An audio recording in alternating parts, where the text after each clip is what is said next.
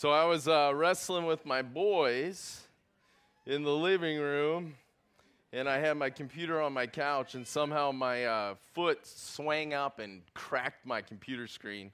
I haven't even had this computer for a year. Our van door won't shut at home, so we got tarp over that. Can't fit it into the garage. Our garage door broke. What else? What else we got going on at the Cockrell house? So it's been one of those weeks, but there's been plenty of good things mixed in there too. And I told Mary, you know what I'm grateful for? I really think I have not been stressed out about it. I'm so grateful that God's allowing me to live in his easy yoke in the midst of those things that can be a bit frustrating. And we purchased a used above ground pool on Craigslist, and so we've been working hard the last several days to get that up and running, and for the most part, we think it will hopefully hold for this season.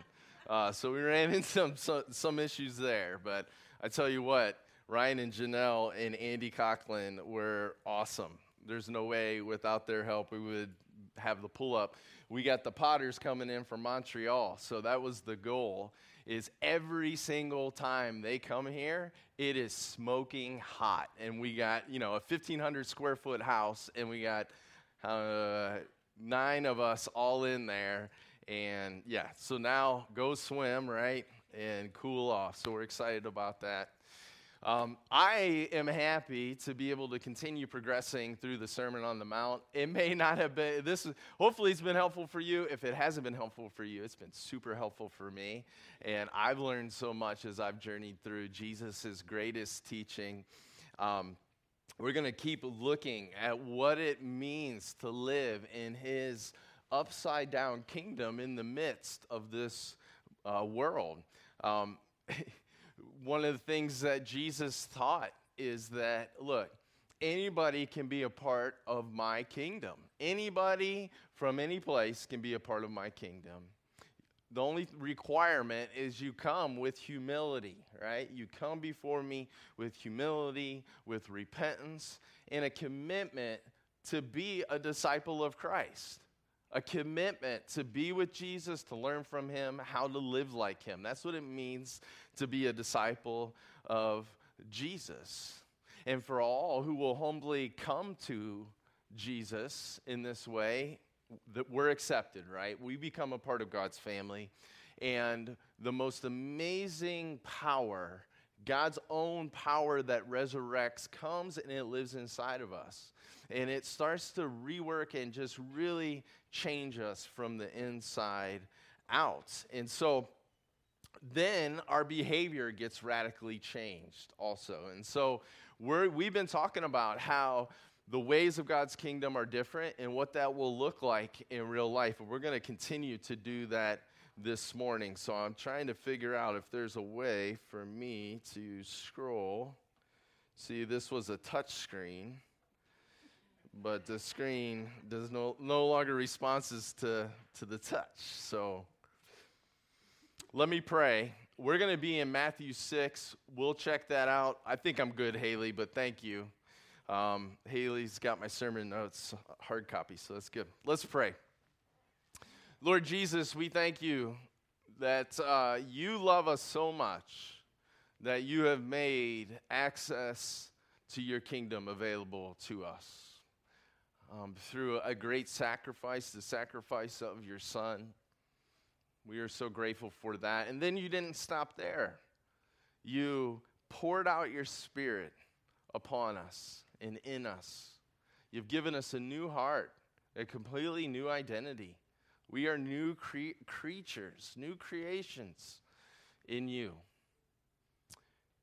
And a big part of discipleship is us waking up to this reality and learning to live out of it and from it. Lord, I pray that as we look at Matthew 6, it would be another step in that direction, that we would live more fully in accordance with who we truly now are in you. We love you, Jesus. Be our teacher. Feed our souls, our daily bread today. It's in Jesus' name we pray. Amen. All right, let me read the passage to you again here. It's the passage that Jerry read to you. It's Brett, sorry. It's Matthew 6, 1 through 8, and then verses, I'm going to skip down to just read 16, 17, and 18. So 6, 1 through 8, and then 16 through 18. Take heed that you do not do your charitable deeds before men to be seen by them. Otherwise, you have no reward from your Father in heaven. Therefore, when you do a charitable deed, do not sound a trumpet before you as the hypocrites do in the synagogues and in the streets, that they may have glory from men. Assuredly, I say to you, they have their reward. But when you do a charitable deed, do not let your left hand know what your right hand is doing, that your charitable deed may be in secret. And your Father who sees in secret will himself reward you openly. And when you pray, you shall not be like the hypocrites, for they love to pray standing in the synagogues and on the corners of the streets, that they may be seen by men. Assuredly, I say to you, they have their reward. But you, when you pray, go into your room, and when you have shut your door, pray to your Father who is in the secret place. And your Father who sees in secret will reward you openly. And when you pray, do not use vain repetitions as the heathen do, for they think they will be heard for their many words. Therefore, do not be like them, for your Father knows the things you have need of before you ask him. Skipping down to verse 16. Moreover, when you fast, do not be like the hypocrites with a sad countenance, for they disfigure their faces that they may appear to men to be fasting. Assuredly, I say to you, they have the reward. But you, when you fast, anoint your head and wash your face, so that you do not appear to men to be fasting, but to your Father who is in the secret place. And your Father who sees in secret will reward you openly. Last week, I mentioned that when Jesus trains us in the way of the kingdom, in the ways of his kingdom, he has us engage in certain spiritual practices, certain spiritual disciplines that open us up to receive his transformative grace. A spiritual discipline, I know that's a word that it just sounds horrible, doesn't it? But it's not meant to be horrible. So a spiritual discipline is, and I'm borrowing this from Dallas Willard, is an activity in our power that we do that puts us in a position to receive God's grace to do what we cannot do by direct effort. Let me read that again. A spiritual discipline is an activity in our power that we do that puts us in a position to receive God's grace to do what we cannot do by direct effort. Last week I mentioned how Jesus commanded his disciples to love their enemies. I said that's probably in all the Sermon of the Mount and maybe in all of Jesus's commands, that's probably the most difficult command. So Jesus, he made this command, but then he said, I want you to engage in two practices, two spiritual disciplines. I want you to pray for your enemy, and I want you to look to do good things for your enemy. Now, surely I think the reason Jesus told them to engage in these practices was because it would be a way for them to love their enemy. But I think there was an additional reason why Jesus said, hey, engage in these practices. It was going to soften their heart towards their enemy. It was going to do something in their soul that would actually make them become the sort of person that can naturally love their enemy from the heart. Jesus knows what practices we need to engage in. There's nothing magical about spiritual disciplines. They simply place us before God in a posture in which we can receive God's grace. The magic is in God's power. The magic is in God's grace that produces the growth in the transformation. Now, remember, if we train with Jesus, it's going to keep us from the two errors that people often make when they look at Jesus' commands. I'd be shocked if anybody can remember those from last week. You probably can't. Here are the two errors. The first one is this. Some people look at Jesus' commands and they say, these are impossible. There's no way anybody can obey these. Love your enemies? No way. He surely didn't mean for that to literally be followed, right? It's just there to show us how sinful we are and that we need a Savior. So don't worry about keeping it. Don't concern yourself with keeping it. That's an error, right? If you read the end of the Sermon on the Mount, Jesus clearly meant for his commands to be followed. If you build your house, if you follow and obey, you're like building your house on a rock, right? He talks about that at the end of his sermon. Other people make the other error, where they say, oh yes, Jesus meant for us to follow these commands, and so they strive and they strain by mere willpower to try and follow Jesus' commands, which leads to a whole bunch of failure and guilt. This nasty cycle of failure and guilt. Is there a better way? Yes, there is a better way. We disciple. We are apprentices to Jesus, and he trains us. And as he trains us, we engage in these spiritual practices that he uses to enable us to do what we can't do now by direct effort. Training, not trying harder and pulling yourself up by your bootstraps, is the way to spiritual formation, is the way to spiritual growth. So, we're going to look at, in our passage, Jesus mentions, guess what? 3 more spiritual practices that we can engage in. He mentions giving, he mentions fasting, and he mentions giving, fasting, prayer is what he mentions. So he adds from last week, prayer and doing good works to your enemy. He adds now giving onto that and fasting onto that. So, and notice that when he mentions these, he clearly expected his disciples to engage in them. He didn't say, if you fast. He didn't say, if you pray. He didn't say, if you do a charitable deed. He says, when you do these things, when you do them. Jesus expected his disciples to engage in these practices, right? Jesus himself engaged in these practices. He fasted for 40 days. I'm not trying that, right? He often got alone to pray early in the morning, right? And of course, charitable deeds, unmatched, right? Jesus engaged in these disciplines. Now, what this passage illustrates so clearly is that these spiritual disciplines can be misused. They can be misused.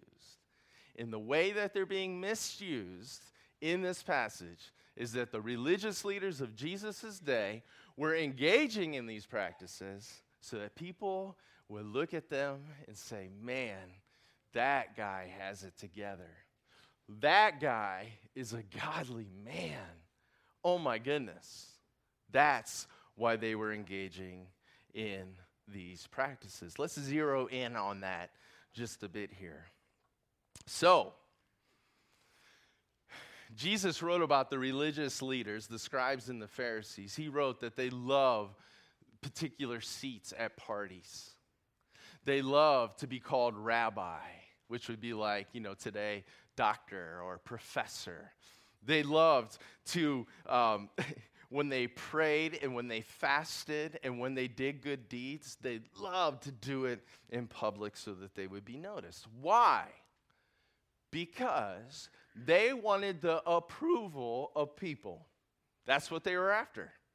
That's the God that they were worshiping, is the approval of man. They wanted people to see their religious deeds and think good about them, right? They treasured people looking at them as these holy, righteous men.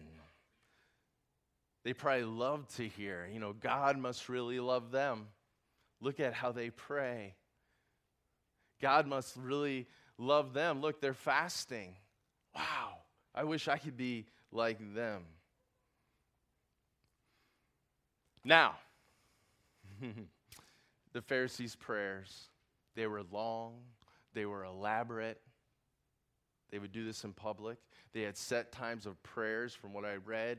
They had set times of praying, and it didn't matter what they were doing. If they were in the middle of the work, they were going to stop. They were going to pray. It didn't matter. It didn't matter what they were doing. If they were in the middle of a street, they would stop and they would pray. Obviously, they didn't have to worry about cars, but horses or something, right? I read that a Pharisee, they wrote, the religious leaders wrote, the tradition was that even if a king greeted you, you did not break prayer, or you didn't break free from your set prayer to respond to that salutation, is what I read. So, we also read about in our passage that these religious leaders, when they were fasting, they acted like they were hit by like a semi-truck, right? They wanted to make sure everybody knew that they were suffering for God. And then you read about the trumpet blowing, right? So there would be a trumpet that would blow in the temple that would signal the people to come and give in Jerusalem.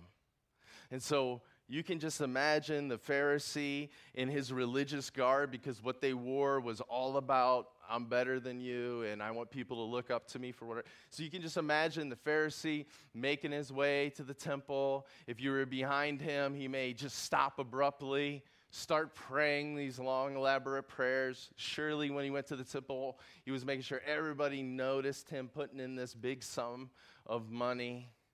This is what Jesus was saying these guys did. And what does he call them? He calls them hypocrites. That word means, in the Greek, an actor. And they lived, obviously, in the world of no TVs, no YouTube, no Netflix. And so what people did for entertainment back in Jesus' day is they went to theaters. There were theaters all around. There was a theater, how many miles? It was only a few miles from Jesus' hometown of Nazareth. There was a theater, and there would be plays, and people would go there and watch these plays for entertainment. And so Jesus uses this example, this illustration, because his audience would have been really in the know and familiar with actors, right? And when you think about actors, even today, because, it's very similar, right? What are they doing? They are being something that they are not, right? And they so want to fool their audience that they even do a whole bunch of training to get into that character and become that character so that their performance on screen is compelling, right? I was reading about The Notebook about a few days ago. I get on kicks where I read about the most random things. This is proof. In South Carolina, is Wes Manny. It was filmed there. Did you meet the actors? Anyways, so Ryan Gosling, right? He went into all this training. He worked with a guy that built the Adirondack chairs that were on the front of the house in the movie of The House, if you saw it. Just to learn, and I forget the lady's name, but she went through etiquette classes and even took ballet and went to weddings in Charleston, South Carolina, to really try and experience what it would be like living there in the 1940s so that they could get into character. Here's the thing. They were acting so well. They were so faking us out.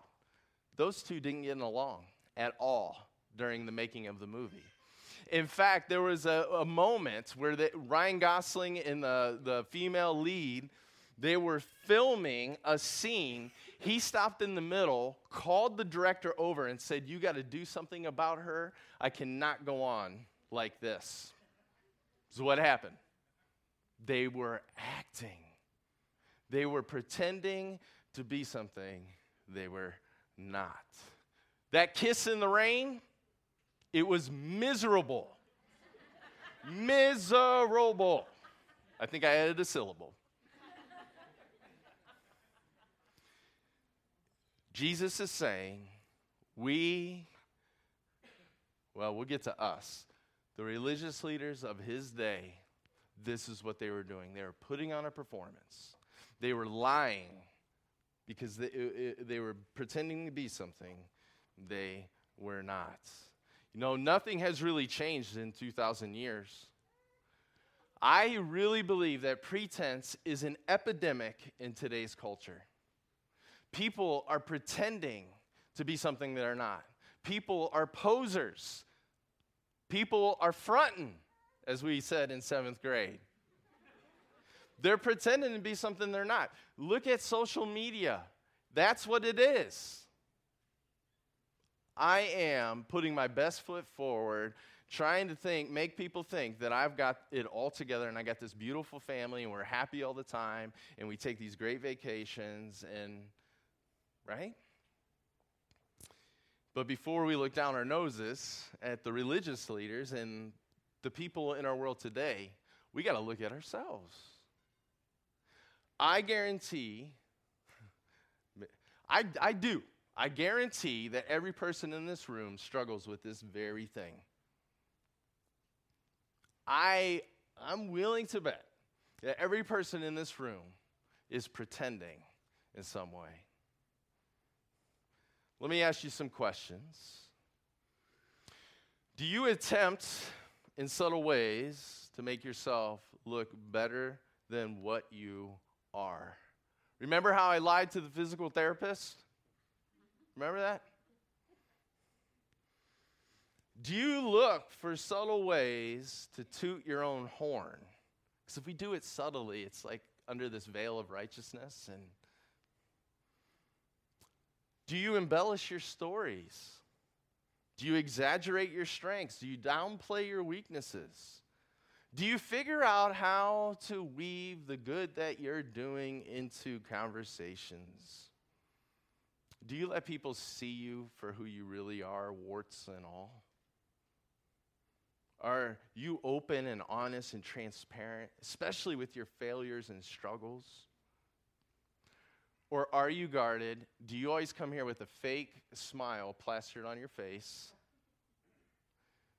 When's the last time you told somebody that you were really wrong?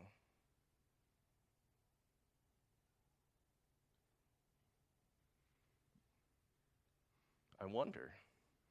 Do you find it hard to tell people no? Are you constantly worrying about what people think of you? Are you constantly afraid that you've offended someone? Do you put a bunch of pressure on yourself to say the right things all the time to people?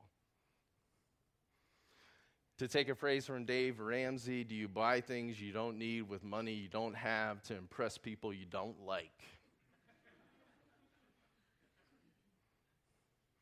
Are you really focused on how your body looks?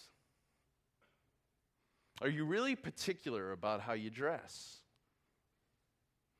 Can you not bear the thought of someone seeing your messy house? And perhaps the greatest potential for hypocrisy in our lives as Christians is right here in the church. Why do you come on Sunday mornings? Is it so people think that you're this good Christian person? Why do I get up here and preach? This is a constant battle as a pastor. Am I preaching for your approval? Am I preaching so that you'll think that, oh man, he's a great speaker, or he's a great teacher? Why do you serve? Many of you, how many? We had over 50 people serving at our art and sports camp. It's phenomenal if you were serving for the right reason. Why were you serving? Why were you serving?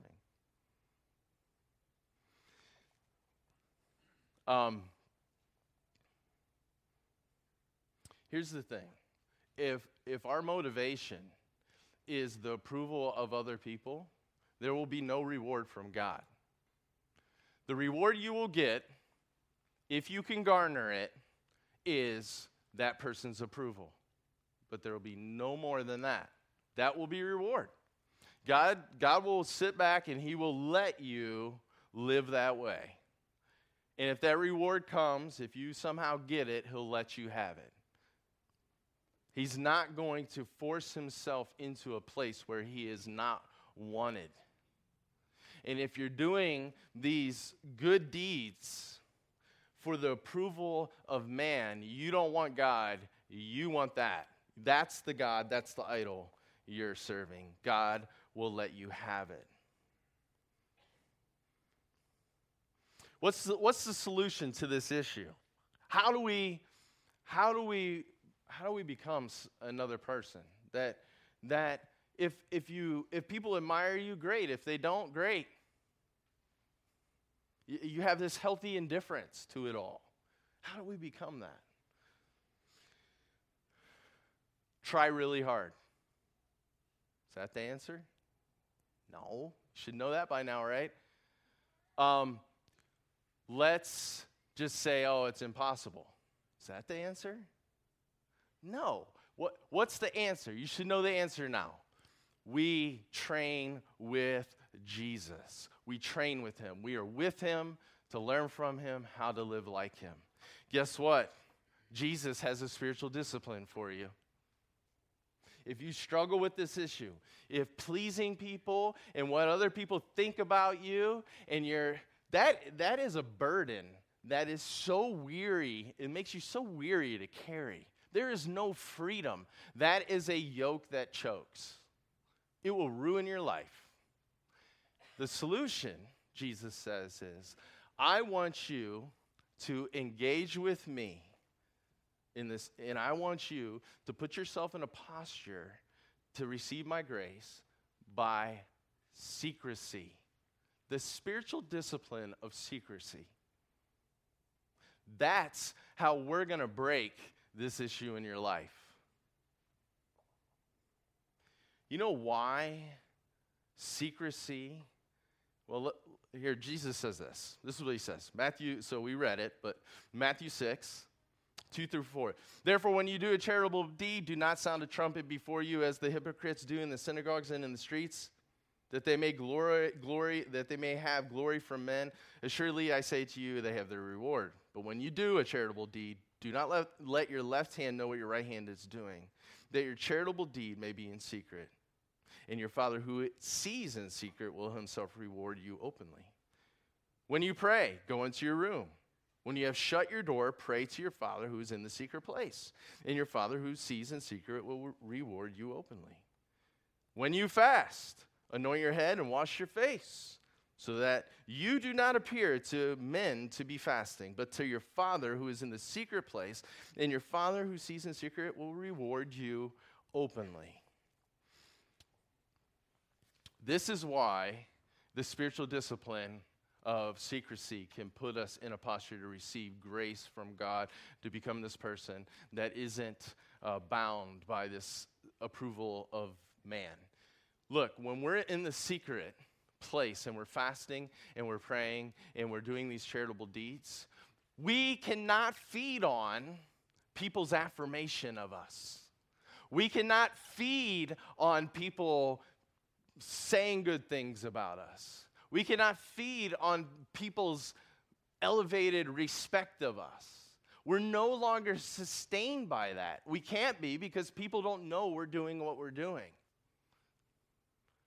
And so when we're in the secret place with the Father, Guess what has to sustain us in those disciplines? God and God alone.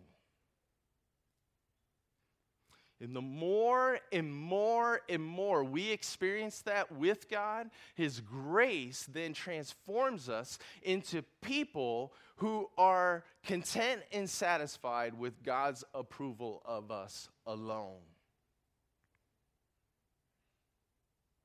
This is powerful. And then we experience freedom. Our actions are no longer dictated by what people think of us or will think of us. Because Jesus will call us to go places that aren't going to be popular.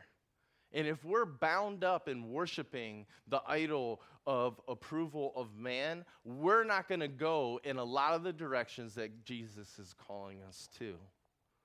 We must engage with Him in secret. And then we will experience this reward, which is what? You know what the reward is that God's talking about in these verses? Himself. That's the reward. Such an intimate, vibrant connection with the Father where you sense His pleasure over you. You sense that you are His son or daughter in whom He is well pleased. Such great love, such great approval that it really doesn't matter much anymore what man thinks. This was Jesus. This was the Apostle Paul. This was Mr. Peter. This is how they were able to live and do the things that they were able to do. And so I ask you this morning to consider, is this an area where God is calling you to partner with Him, to train with Him, so that you can be transformed? So that the habit of your heart becomes naturally not to care what other people think. Not in a flippant, because it can go the unhealthy direction. Sometimes I feel like I've caught myself leaning too far that direction, right? We got to be careful. But maybe He is calling you to grow in this area. Why not commit to being with Him in the secret place? Why not commit to engaging in the spiritual disciplines of prayer and fasting, in charitable deeds and giving, but do it in secret? Do you want to change in this area? That's the question. Do you really want to get well? One note, and then we're going to take communion. Some people have taken this passage, and we love to make things like, they've taken the passage and they've approached it in a very legalistic way. Jesus, meaning they believe that they live such a secret life because they believe they can never pray in public, they can never give, nobody can ever know if they do, give money. Nobody can know if they ever fast. I don't think Jesus is teaching that. I think we can pray in public. I think people can know that we're engaging in certain spiritual disciplines. I think it's the person that's struggling with, they're doing these because they want to be seen by others. They're the ones that need to do this stuff in secret for a time, right? Just wanted to make that clear. Pray with me. As I pray, if the elders and deacons would come forward and be ready to serve communion for all of us. Lord, I know this has been an area of struggle for me. I think especially leaders and positions of leadership, you can't help at different points to wonder what people think of you. But Lord, I also believe I've experienced great freedom in caring a lot less. And that's only because of your grace that is working in me to transform me. I still have a long, long way to go in this area. Lord, I really do believe that we all struggle to some degree with this. Lord, I pray that you would free us from this burden, that we would yoke ourselves to you, that we would train with you, that we would engage in the right practices that will be helpful to put ourselves in a posture to receive your grace. Lord, thank you that you so willingly shower your grace on us. I even think of the passage in James. If any of you lacks wisdom, ask. You give it to anybody who asks in faith, Lord. You are a generous giver. You are not stingy. You lavish your good gifts on us. But often you're not going to force yourself upon us. Lord, may we truly, truly desire your kingdom and your righteousness above all. May we have a singular eye that is just performing for the audience of one, for you, to please you and to love other people. Lord, as we take communion, we come before you as a family, remembering the tremendous act of your grace that makes this connection possible for us, that makes the giving of your Spirit possible for us. Thank you that you paid the price for our sin, for us seeking after the approval of men and women. Lord, thank you that you had a singular mindset, that you came to seek and to save the lost and to love the Father. And for the joy set before you, you did it. It's in Jesus' name we pray. Amen.